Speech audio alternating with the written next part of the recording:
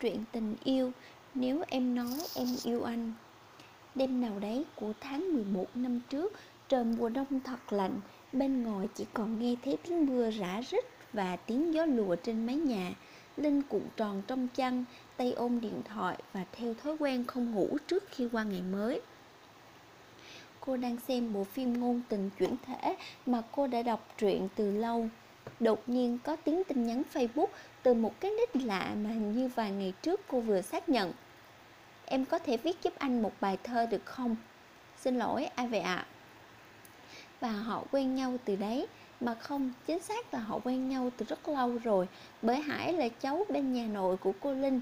Linh biết anh nhưng chưa bao giờ nói chuyện. Cuộc nói chuyện dường như trở nên thú vị khi Hải tiết lộ tính cách. Anh khá ấn tượng với những bài viết trên Facebook của cô và ngỏ ý muốn nhờ cô viết giúp anh một bài thơ với nội dung là nhớ về người yêu cũ. Linh khá ngạc nhiên với những dòng tin nhắn của Hải, bởi cô thỉnh thoảng vẫn cập nhật những bài thơ hay, tản văn về tình yêu trên trang cá nhân của mình. Nhưng Linh tuyệt nhiên không phải là người nổi tiếng. Những người bạn của Linh hễ gặp rắc rối trong chuyện tình cảm vẫn thường tâm sự hỏi ý kiến của cô, nhưng với người lạ như anh thì cô chưa từng gặp qua. Tuy nhiên cô vẫn vui vẻ đồng ý. Có lẽ khi cô đơn, ai rồi cũng dễ nảy sinh tình cảm với người khác giới, đặc biệt là với những người thường xuyên trò chuyện cùng mình. Hải cũng không ngoại lệ. Linh như một vị cứu tinh cứu vớt cuộc đời anh ra khỏi những tháng ngày u uất khi nhớ về người yêu cũ. Những câu chuyện của cô, tiếng cười của cô đều khiến Hải thao thức suốt đêm. Hải nghĩ về Linh rất nhiều, y hệt những chàng trai mới lớn biết yêu. Hải biết rõ cảm xúc của mình nhưng không thể thổ lộ với Linh, bởi vì Hải biết dù có nói với Linh thế nào, cô cũng không thể tin được một người con trai vừa mới chia tay bạn gái lại có thể yêu một ai khác nhanh chóng như vậy. Hơn 2 tháng với Linh có lẽ là quá ngắn, mà Hải cũng biết rõ Linh có người yêu, nhưng qua lời Linh kể, dường như mối quan hệ của cô với anh chàng kia không được tốt cho lắm. Hóa ra có đôi lúc người ta chẳng thể phân biệt nổi đâu là đúng người hay sai người, thế nào là đúng thời điểm hay sai thời điểm, như Hải bây giờ vậy, mà Hải chẳng thể nào xác định được việc yêu Linh bao giờ mới đúng thời điểm. Bởi trước khi quen Linh, Hải đã có người yêu, còn hiện tại chính Hải cũng cảm thấy nực cười với chính mình khi nghĩ đến việc bao giờ thì Linh chia tay với người yêu của cô ấy. Đêm giao thừa, Hải muốn đưa Linh đi xem pháo hoa. Nghe người ta bảo nếu đôi nào yêu nhau cùng ngắm pháo hoa thì sẽ không bao giờ chia tay. Nhưng chẳng có đêm 30 nào Linh được ra khỏi nhà cả, bởi về nhà sau 12 giờ đêm tối đối với con gái là một điều cấm kỵ trong gia đình truyền thống như nhà Linh. Tối đó Linh và người yêu cãi nhau. Nếu bây giờ em muốn khóc có được không? Hải nhận được tin nhắn từ Linh sau khi chúc cô năm mới vui vẻ. Đừng khóc, nếu khóc anh sẽ đến nhà em bây giờ. Kỳ thực Linh rất muốn khóc cho nhẹ lòng. Cô đã chịu đựng quá lâu rồi, giả vờ là một người yêu chín chắn, giả vờ bỏ qua những tật xấu của người yêu, giả vờ không ghen tuông vớ vẩn, và giả vờ dù không được quan tâm thì bản thân vẫn ổn. Nhưng giả vờ mãi chỉ khiến Linh thêm mệt mỏi. Vậy mà chẳng hề có giọt nước nào rơi ra từ khóe mắt Linh. Cô không thể khóc, đúng hơn là không khóc được. Phải chăng cô mạnh mẽ quá lâu rồi, cứng rắn quá lâu rồi khiến cô chai lì với cảm xúc. Đêm ấy Hải cũng không tài nào ngủ yên. Hải biết Linh bề ngoài mạnh mẽ là thế, nhưng bên trong thực sự rất yếu đuối. Vì vậy anh mới muốn yêu cô, che chở và bảo vệ cho cô. Tối mùng 1 Tết Nguyên Đán, Hải hẹn Linh đi cà phê. Linh gọi cho mình một ly cà phê đen Sài Gòn. Hải không ngạc nhiên, bởi vì Hải biết Linh rất thích cà phê. Nhưng Hải phát hiện ra ánh mắt Linh chẳng hiện lên một tia vui vẻ nào, dù cho Hải có nói gì cô cũng cười. Lúc đưa Linh về, Hải tặng Linh một hộp kẹo nhỏ. Hải không nhắc thì có lẽ Linh cũng quên mất. Nhưng ý nghĩa của hộp kẹo bây giờ không phải để cảm ơn nữa, mà là để tỏ tình. Hải nói với cô rằng mình yêu cô, hỏi cô có thể cho anh một cơ hội hay không. Linh từ chối khéo. Trong hoàn cảnh này, người con gái làm sao có thể vui vẻ mà gật đầu cho được. Huống hồ Linh và người yêu vẫn đang trong một mối quan hệ, gọi là mối quan hệ bởi vì Linh biết nó chẳng phải là tình yêu nữa rồi.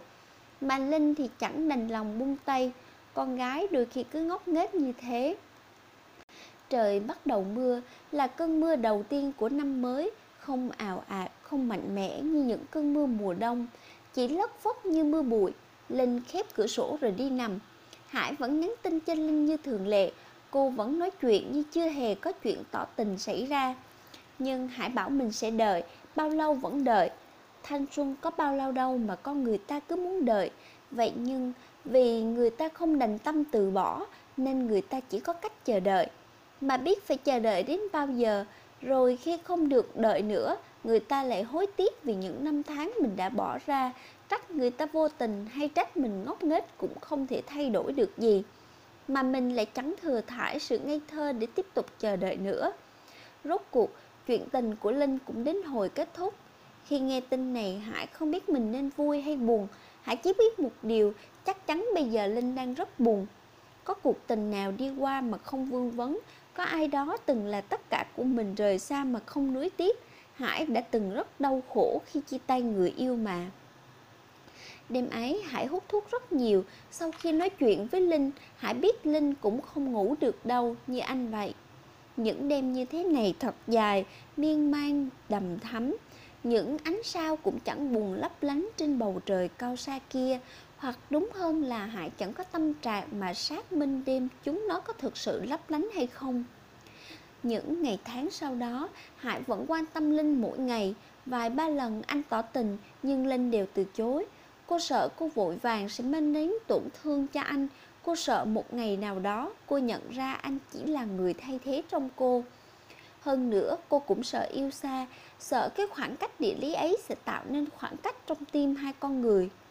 Chẳng biết duyên phận đẩy đưa thế nào, những cuộc tình của cô đều là yêu xa, nên bây giờ cô sợ hãi. Kỳ thực chẳng có điều gì đảm bảo cho một khoảng cách dài hơn 1000 cây số ấy cả. Mà một sinh viên năm cuối như cô lại chẳng muốn sau khi ra trường đến thành phố nơi anh để làm việc. Nó không thích hợp với một người như cô. Nhưng điều quan trọng là Linh có yêu Hải không thì cô chưa trả lời được. Cô thích anh, an tâm mà kể mọi chuyện buồn vui với anh, bình yên khi nghe giọng nói của anh. Nhưng cô không chắc đó là yêu hay chỉ là ngộ nhận. Sẽ là những lỡ làng khi con người ta phát hiện ra sau tất cả những yêu thương trao gửi, hóa ra đều chỉ là ngộ nhận.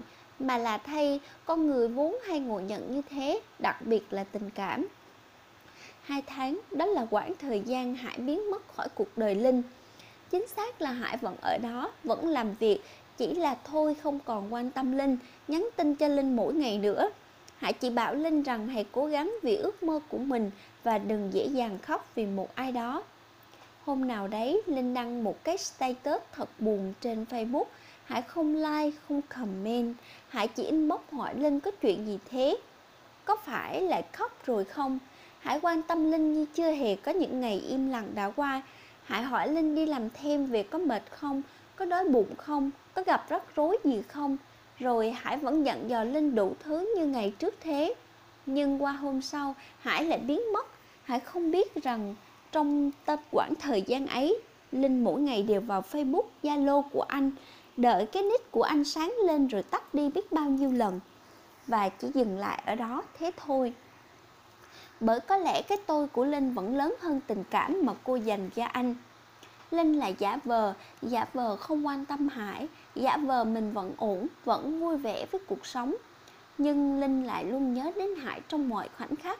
Linh quyết định đi Đà Lạt để tạm quên đi mọi thứ, quên đi cuộc sống tất bật nơi thành phố năng động cô đang ở, quên đi chuyện bài vở trên lớp học và quên đi anh. Mà kỳ lạ thay, mỗi nơi cô đến, cô đều nghĩ tới anh, lại ước giá mà cô có thể đi cùng anh. Hải từng hứa với Linh sẽ bỏ thuốc, một ngày nào đấy họ lại gặp nhau, cô sẽ thấy anh không còn hút nữa. Nhưng phải làm sao để bỏ thuốc đây, mà mỗi khi nhớ đến Linh, anh thường tìm đến nó để bầu bạn. Hải càng nhớ Linh, anh càng hút nhiều hơn. Một đêm tháng 6, trời nóng nực, Linh cứ lăn qua lăn lại không tài nào ngủ được. Cuối cùng cô lấy hết dũng khí nhắn tin cho anh. Trong đời cô, đây có lẽ là việc đầu tiên khiến cô cần nhiều can đảm đến vậy. Lần đầu tiên cô tỏ tình, cô cầm lên đặt xuống chiếc điện thoại bao nhiêu lần, cuối cùng mới dám ấn nút gửi. Nếu em nói em yêu anh đã đợi điều này từ rất lâu. anh thực sự rất yêu em.